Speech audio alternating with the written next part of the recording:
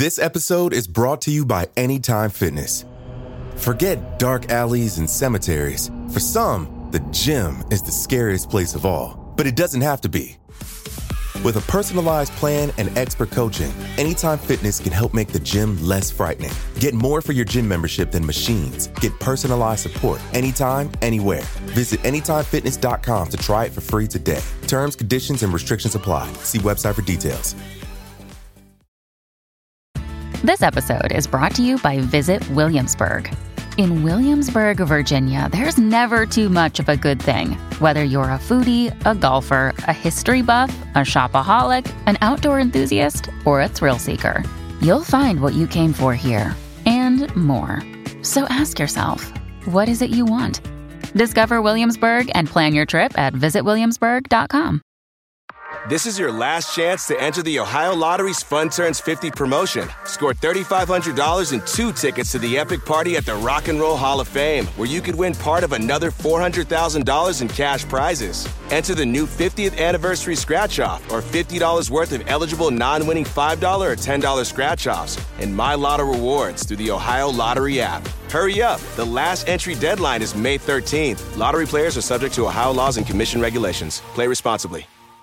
This episode features discussion of abduction and torture that some people may find offensive. Listener discretion is advised, especially for children under 13. In 1989, John Vasquez jolted awake in his bed. He thought he could still see the blurry faces that had been looking back at him in his dream. The faces, fuzzy and undefined, were staring stiffly ahead, all looking in the same direction.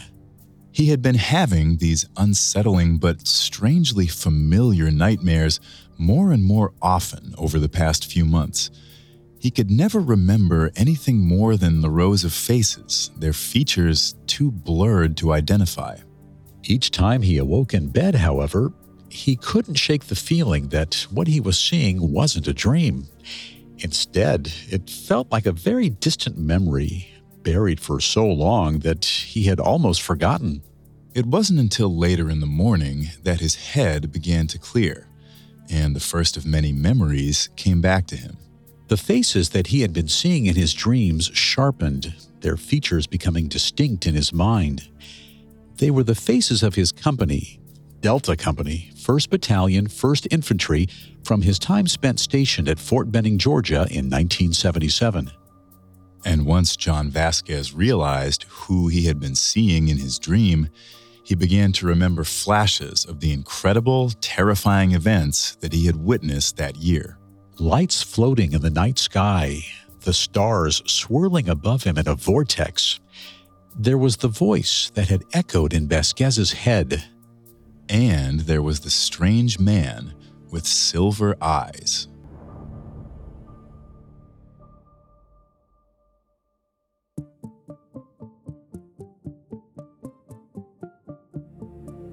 Are we alone? Have we been alone? Will we be alone? Stories of alien visitation have been ingrained in human history. Alien life may not be confirmed, but our obsession with it can't be ignored. Welcome to Extraterrestrial on the Parcast Network. I'm Tim. And I'm Bill. Every Tuesday, we visit the marvelous and strange stories about our encounters with beings from another world. We're aware that some of these tales may seem completely unbelievable. Others may seem all too real. But these stories shed light on human nature, human beliefs, and human psychology. And each story has garnered hundreds, if not millions, of true believers. And for that reason, we think they're worth exploring. Today, we're discussing the week-long alien encounter that infantryman John Vasquez and 1,300 other U.S. Army troops experienced at Fort Benning, Georgia. Next week, we'll dive into Vasquez's investigation of the official story of the Fort Benning incident. If Vasquez is to be believed, it was one of the largest military cover-ups in U.S. history. At Parcast, we are grateful for you, our listeners. You allow us to do what we love. Let us know how we're doing. Reach out on Facebook and Instagram at Parcast and Twitter at Parcast Network.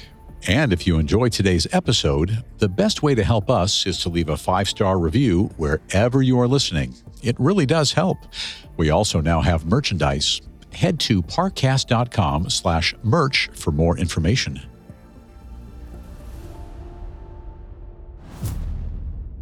By 1989, John Vasquez had been struggling for years to piece together these strange visions that came to him at night.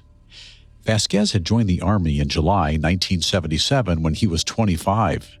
He served for a short time as a truck driver before being honorably discharged in April 1979. By all accounts, his time after serving was fairly normal. He married and raised a family.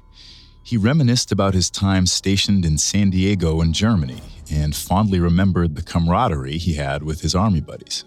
Fort Benning, however, had never been as fond a memory for him. He remembered the leadership there as being cold and distant, and he hadn't made any close friends. But try as he might, the memory of that place kept following him through the years. Unfortunately, most of his recollections of Fort Benning were pretty fuzzy. Sometimes it seemed like whole days or weeks of his time were missing. But then again, it was a monotonous post. Infantry training consists of running drills, cleaning your uniform, and running more drills. It's not like he could remember every single day of high school or every single day of his marriage. Memories have a way of blurring together over time, and so he never thought his lack thereof in relation to Fort Benning was all that strange. But what did bother him was the deeply unsettling feeling that overcame him whenever he did try to remember his year at the base. He couldn't quite put his finger on it, but when he realized in 1989 that the faces in his dreams were the faces of Delta Company from Fort Benning, he knew it made some kind of strange sense. Increasingly curious about his unexplainable dreams, Vasquez enlisted the help of experts. He underwent counseling, which soon led to regression therapy and hypnosis to attempt to uncover the truth behind the gaps in his memories. In 1989, this was still a common practice. Hypnosis had officially been accepted by the American Psychiatric Association in 1961 as a reliable technique for therapy. The theory behind this method is that some memories are so traumatic that the brain buries them. In order to help these memories to resurface, the individual in question must enter into a trance-like state where their fear is stripped away, allowing them to freely recall their troubling past. In the modern day, there is no scientific consensus as to what hypnosis even is, much less whether repressed memories are real. The American Psychological Association Working Group report mirrors what other medical researchers have found, that so-called recovered memories are not completely reliable, nor are they complete fantasies. But in 1989, it would be another few years before psychologists such as Elizabeth Loftus began to put forth studies questioning memory regression therapy. And so, believing it to be the best solution to unlocking the history behind his nightmares, John Vasquez sought out a psychiatrist qualified in hypnosis techniques. It seemed to be a success. Working with the hypnotist, he finally began to piece together the events that had been haunting his dreams for 12 years. But as he worked through therapy and started to uncover the truth behind what happened at Fort Benning, John Vasquez started remembering a story that was incredibly bizarre. A 25-year-old transfer from the Army National Guard, Vasquez arrived at Fort Benning on July 27, 1977. He was there to participate in advanced Army infantry training. Fort Benning Military Base, located in southwestern Georgia, has been home to the United States Army Infantry School since the 1920s. The base has a large main campus with barracks, a military hospital, parade grounds, an airfield, and dozens of outbuildings. Surrounding the campus is over 100 square miles of Georgia woodland, bordered to the west by the Chattahoochee River. By September, Vasquez had gotten used to the rhythms of the base. He was assigned to Delta Company, 1st Battalion, 1st Infantry, and now, a few months in, he had bonded with his brothers-at-arms. There was no indication that his entire life was about to be turned upside down. The evening of September 1st, 1977, Vasquez and his fellow soldiers were ordered to assemble at the parade grounds at 7:30 p.m. The group of 1,300 men stood in formation, awaiting the Delta Company's captain, who was supposed to give a speech. By 8 p.m., after standing at attention for a half hour, Vasquez was starting to get a bit antsy. To amuse himself while waiting, Vasquez had been looking up at the clear night sky, trying to identify stars. The soldier standing in front of Vasquez pointed out a satellite that seemed to be traveling slowly across the sky, winking in and out of visibility. As the Delta Company's captain finally approached the podium to address the assembled troops, Vasquez glanced up again. The satellite was gone. Suddenly, a high wind ripped across the parade grounds. Vasquez looked to his left and saw a large, blindingly bright light floating a few feet above the ground, approaching the soldiers. Some soldiers started fleeing, breaking ranks in the face of this unidentified enemy. From where Vasquez was standing, however, he could see lines of his companions, stiff and unmoving, frozen to the spot by the power of the light. These were the fuzzy faces from his dreams. In his account, Vasquez recalled that he first thought the light was a runaway jeep or truck, but when he witnessed the light rise to the level of the tree line, Vasquez realized they were under attack by something unlike anything he had ever seen before. Vasquez asked the soldier in front of him what was going on, but the soldier wouldn't respond. Stepping out of formation, Vasquez went to shake the man's shoulder, but stopped when he noticed that the soldier's eyes were closed and his head was tilted forward until it reached his chest. The soldier was unconscious. Suddenly, everything went dark.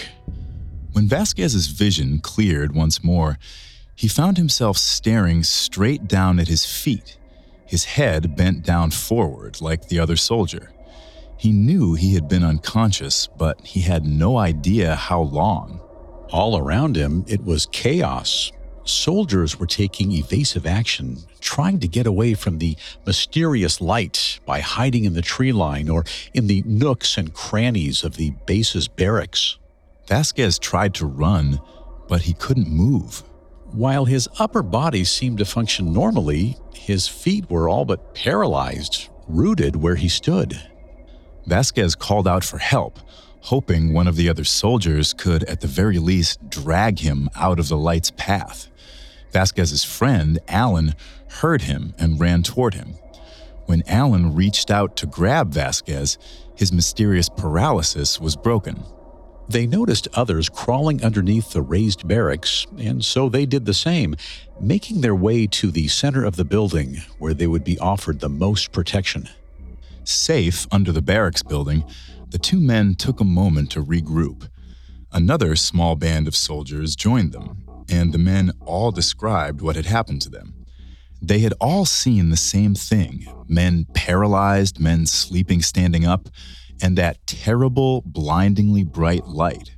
They thought that it could be a Russian attack, but if it was unlike any they had ever heard of.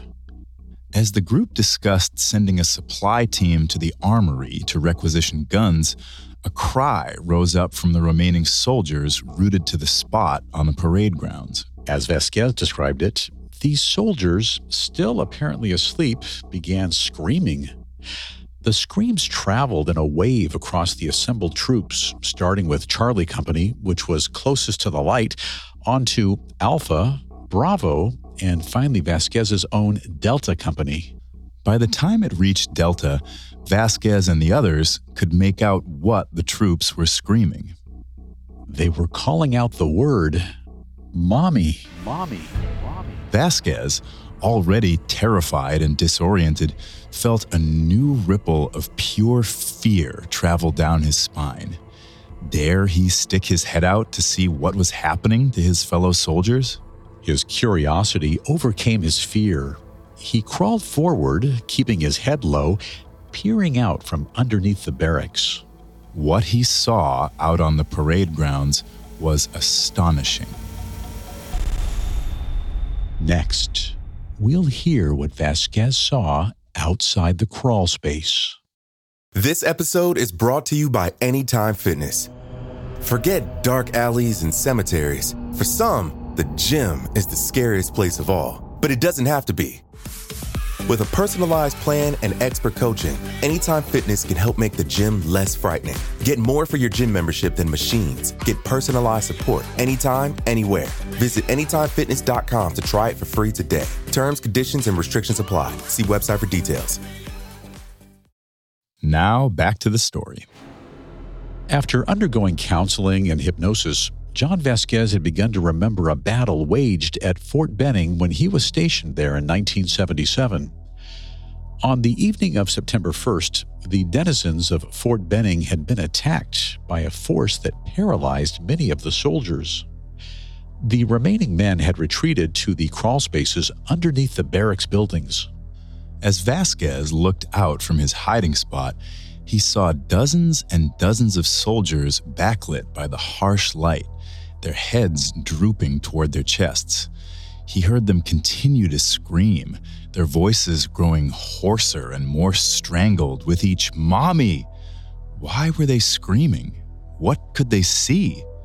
A tendril of the mysterious light seemed to be snaking toward the crawl space as if it were searching for something. Vasquez scurried back, desperate not to let the light touch him. Confused and panicked, Vasquez yelled to his companions that they needed to evacuate the crawl space immediately. Behind him, Vasquez heard a distinctly female voice asking, "What is this?" When Vasquez replied, "I don't know," another soldier named Alan asked him who he was talking to. Vasquez turned to Alan, who looked at him quizzically. He scanned the crawl space, searching among his fellow male soldiers for any women. Women couldn't serve as infantry in 1977, and Vasquez was certain that he hadn't seen any female nurses or MPs on the base. As far as he could tell, there were no women in the crawl space. The female voice was coming from outside the barracks. Vasquez thought if these were Russians, then they must have feet on the ground. There was maybe a female Russian operative trying to lure them out of hiding.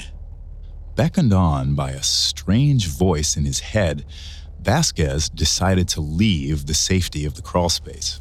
To his left, Vasquez heard something scratching along the concrete walkway. He turned to look and saw a small figure scurrying back in the direction of the blinding light. Suddenly, something hit Vasquez's shoulder, hard. He had barely registered the sensation before he felt himself collapsing to the ground. What had hit him? A tranquilizer? A bullet? Vasquez wrote in Incident at Fort Benning that the last thing he heard before slipping into unconsciousness was a fellow soldier named Hackett calling his name. The next thing Vasquez remembered was feeling his body being lifted into the sky. He could see a blanket covering him as he rose, his body parallel to the earth. Around him, hundreds of other soldiers were being lifted in the same manner. Vasquez closed his eyes tightly. In the darkness, he heard the same female voice he had heard under the barracks speak to him again.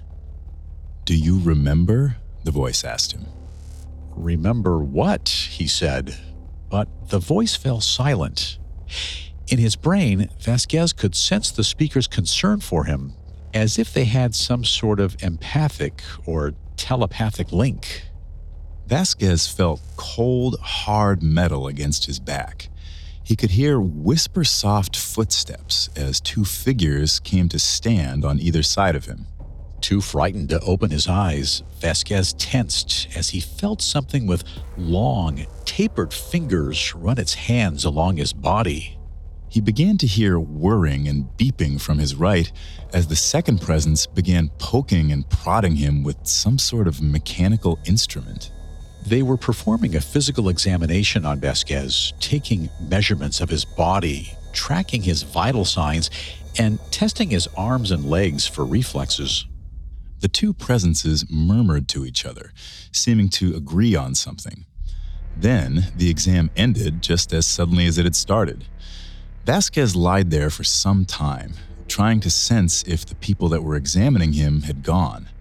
Confident he was alone, Vasquez opened his eyes.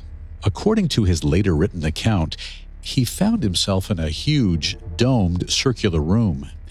Next to him, on the wall, he could see a small insignia carved into the metal. Above the insignia was a blinking symbol. It rose and fell rhythmically, making a wave that looked to him like a heartbeat monitor. Cautiously, Vasquez moved his head to look around the room.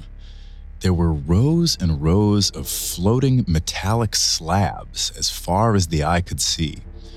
Each of the slabs was flanked on either side by a tall, thin, humanoid being with long, tapered fingers. On each slab lay one of Vasquez's fellow Fort Benning soldiers. These soldiers were being subjected to the same physical exam that Vasquez had just experienced. Vasquez heard the female voice again. This time, the voice sharply commanded him, "Go to sleep, go to sleep, go to sleep." When John Vasquez became conscious once more, he remembered an extraterrestrial being approaching his table. This alien was more aggressive than the female voice he had been dealing with and demanded that Vasquez look him in its eyes. Afraid, Vasquez looked up and met the being's gaze. He claimed that the creature had large, watery, almond-shaped eyes that scared him. Losing himself in the alien's dark pupils, Vasquez was instantaneously transported out of the domed room and into a new environment. He was suddenly floating in space, looking down upon the earth. As he watched, the land and water began to explode into the atmosphere. Orange clouds erupted into the air as if from unseen volcanoes. It was the apocalypse. The alien was showing Vasquez the total annihilation of the earth. Was it a threat? A warning? In his foggy state, Vasquez couldn't be sure. The images shifted again. In his mind, Vasquez was now face to face with another human. As he looked closer, however, he realized something was off. The human in front of him was androgynous and pale white, as if it had never been exposed to the sun. It had no visible body hair, no eyebrows or eyelashes to give the face shape. This was not the being who had prompted him to look into its eyes. This was something different altogether. The human had a small mouth and wore a strange headdress atop its head. Most startling were the human's eyes, which were a shining silver and shimmered and shifted like liquid mercury. Many years later, when Vasquez once again remembered the silver-eyed human, he would question what the alien meant by showing it to him. Was this strange-looking human what mankind was destined to evolve into? Was it a hybrid between a human being and an alien?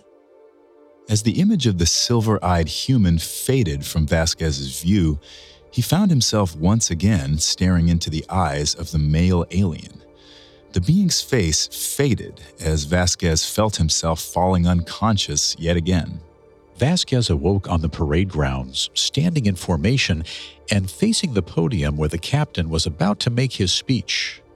At that time, he remembered nothing of the bright light, or the strange domed room with the metal slabs, or the alien creatures.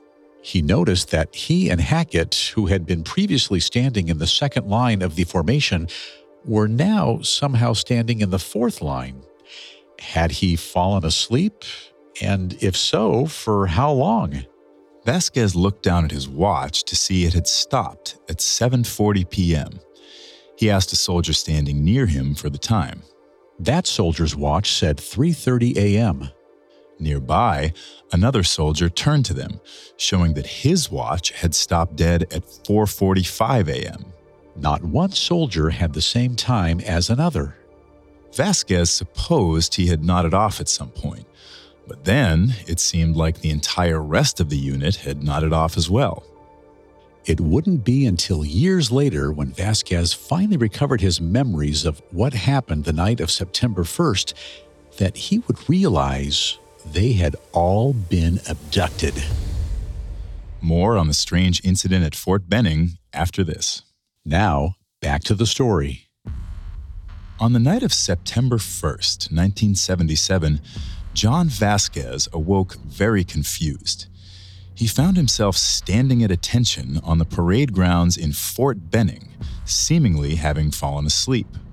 And it wasn't just him. Around him, the whole assembled platoon had just regained consciousness while standing at attention. They talked amongst themselves, trying to figure out what was going on, but no one could remember what happened. A drill sergeant called for attention and commanded the soldiers to report back to their barracks.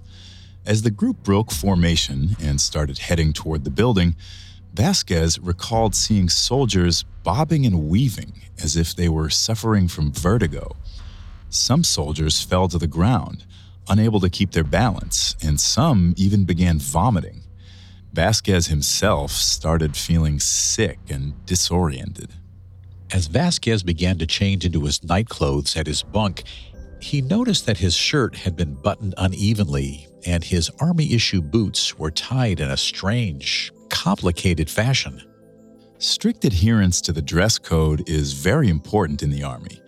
Vasquez knew if he had dressed this sloppily, he would certainly have been punished. Had someone disturbed his uniform when he fell asleep out on the parade grounds?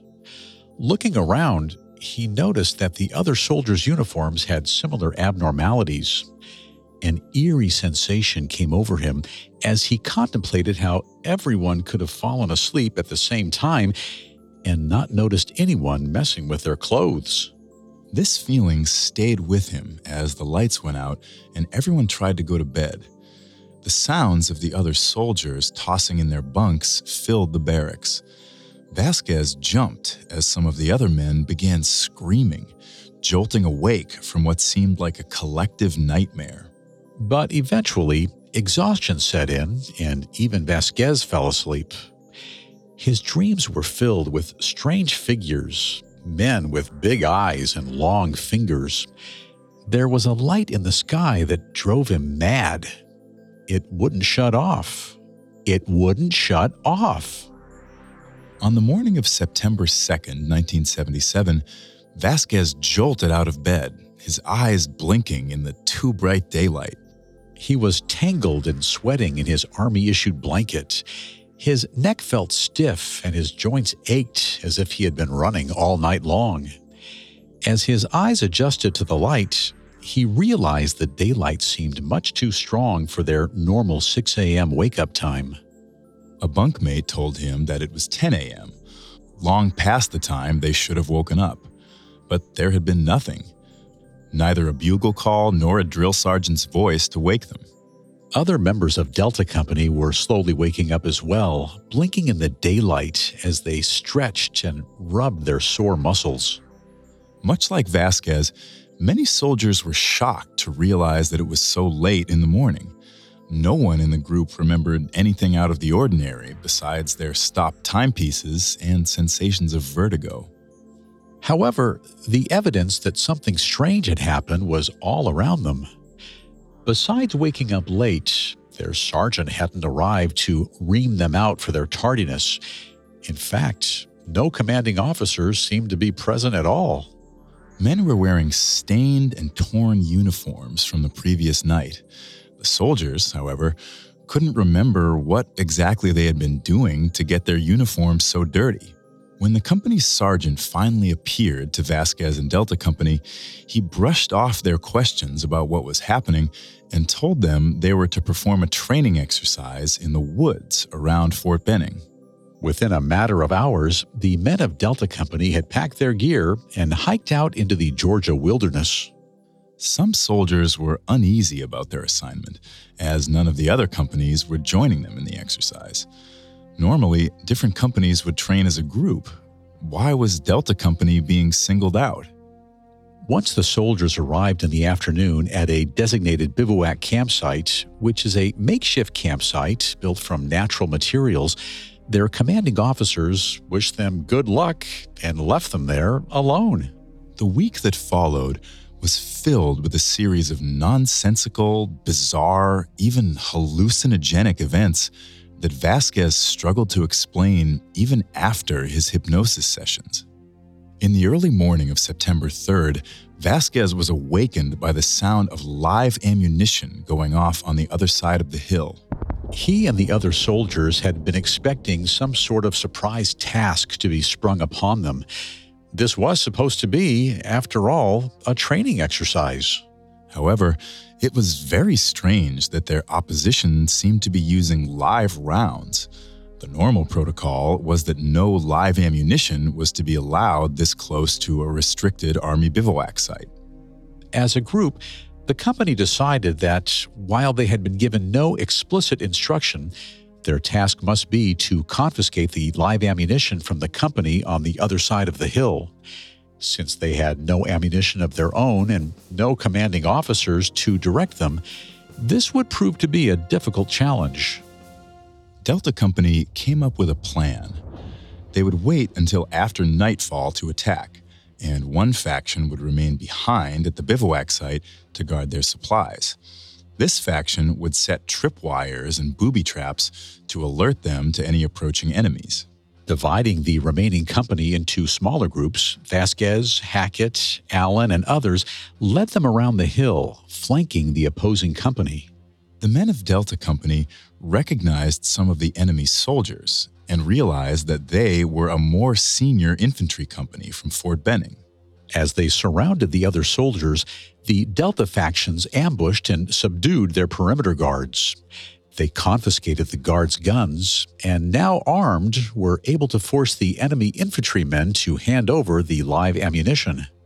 Still with no clear direction, Vasquez and Delta Company would spend the better part of the next week trying to return to base and keep the confiscated ammunition from being stolen back by other Fort Benning companies.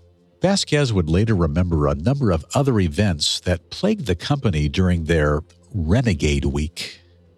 One such event occurred late one night when Delta Company was attempting to travel through the Georgia wilderness. The soldiers were marching along a dirt road when suddenly they found themselves unable to move forward. There was nothing blocking their way that anyone could see, but some sort of invisible force or wall was preventing them from making any headway. The men tried running at the invisible wall, kicking it and striking it with the butts of their guns, but they couldn't break through. After struggling for a while, the men found that if they surged forward as a unit, they could push the unseen barrier and move forward a foot or two at a time. Delta Company went on in this way, inching forward and fighting against the mysterious force for a few hundred yards. Vasquez recalled two men separating from the group and going back the way they came, claiming they wanted to investigate some strange shadows that seemed to be behind them. Uneasy about letting two soldiers go off alone, Vasquez and the others quickly shouted for them to come back. The two soldiers quickly returned, pale and shaking. "We saw us," they said to the company. "We saw us standing in a circle. The shadows are of us. It's the entire circle of our 300 men over there. It's us." As Delta Company tried to make sense of what the two soldiers were saying, one of the men fired off a flare in the hopes that they might receive aid. None came, but oddly enough, they noticed that when the flare was fired, the invisible wall moved further. They continued to fire flares and push as a team until the spell seemed to be broken. The invisible force or wall was gone. According to Vasquez, the company, too shaken up by what they had already witnessed, did not turn back to see if the two men were right about the shadow soldiers.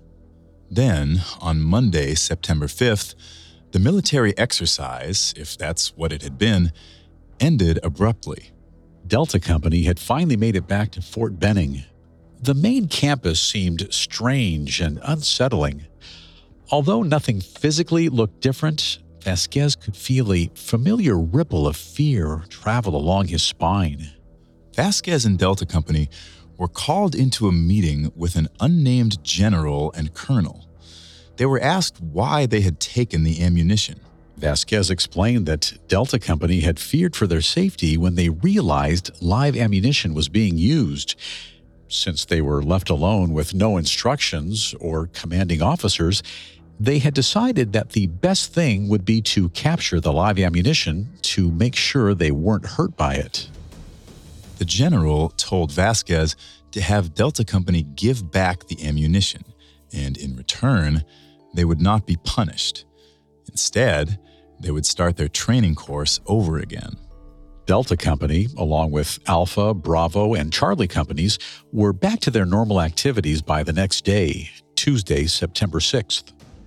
Although everyone knew something strange was going on, no one was quite sure what it was. The infantrymen knew two unusual things had happened.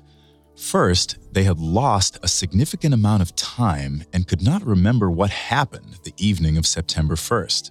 Second, Delta Company had been assigned a bizarre military training exercise during which they had witnessed some seemingly impossible events. And now, apparently, all of the commanding officers on the base were pretending like nothing out of the ordinary had happened. After a long day of training, the officers retired and the soldiers began preparing for lights out. At 10:30 p.m., however, they began to notice that the lights all around the fort were winking on and off. In his book, Incident at Fort Benning, Vasquez recounts that as the men exited the various barracks to get a better look, they became aware of a large, luminous object floating above the tree lines. Vasquez saw the general raise a radio to his lips and call in a helicopter for an airstrike against the luminous object. As the helicopter approached, small balls of electricity began shooting out from the sky, targeting the soldiers. The light balls did not seem to act like bullets, but like white-hot stunners as they knocked men off their feet and burned exposed flesh. Amid the chaos, a giant ball of light shot out from the object in the sky and enveloped the chopper. Careening back and forth, the chopper crashed into the ground. All around, men were screaming and firing indiscriminately into the sky. All of Fort Benning seemed to be at war with an unknown enemy. In the midst of the battle, Vasquez remembers turning and grabbing the arm of what he thought was a fellow soldier.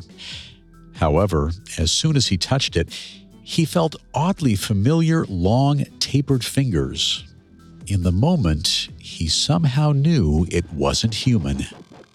Years later, when going back through his memories in a therapist's office, he would realize why he automatically knew the fingers he felt were alien.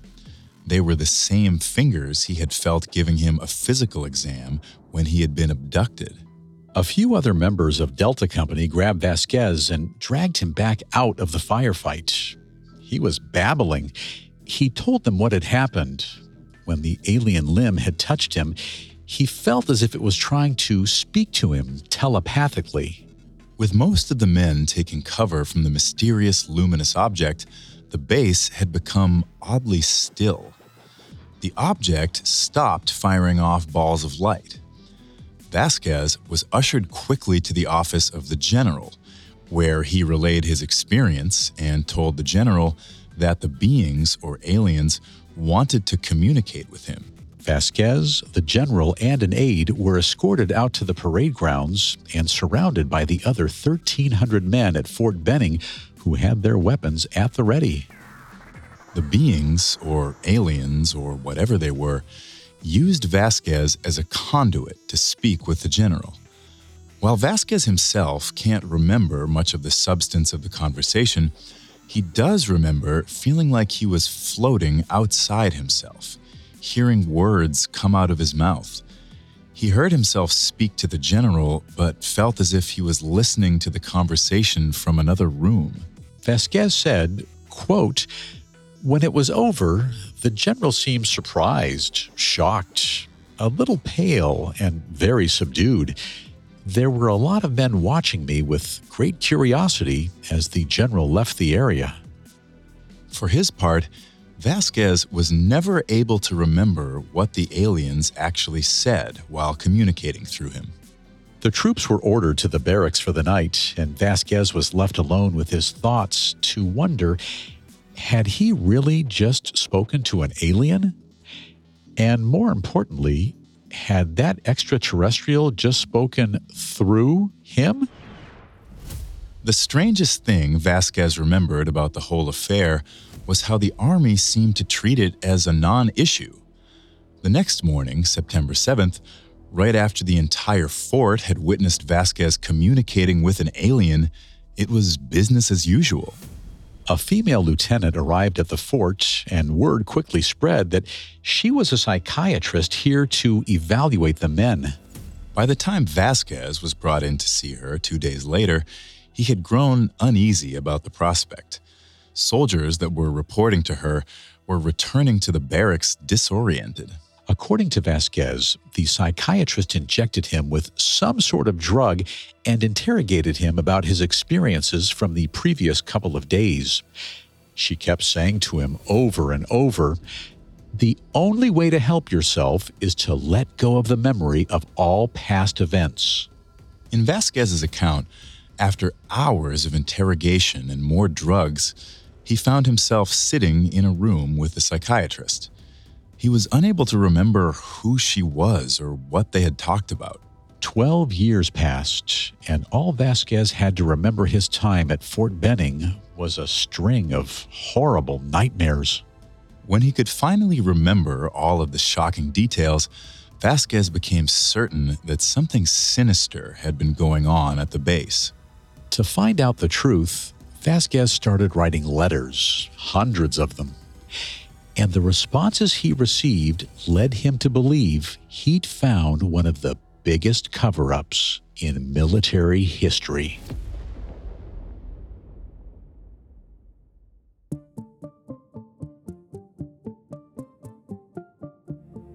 Next week on Extraterrestrial, we'll hear what happened when John Vasquez began digging into what occurred that September at Fort Benning.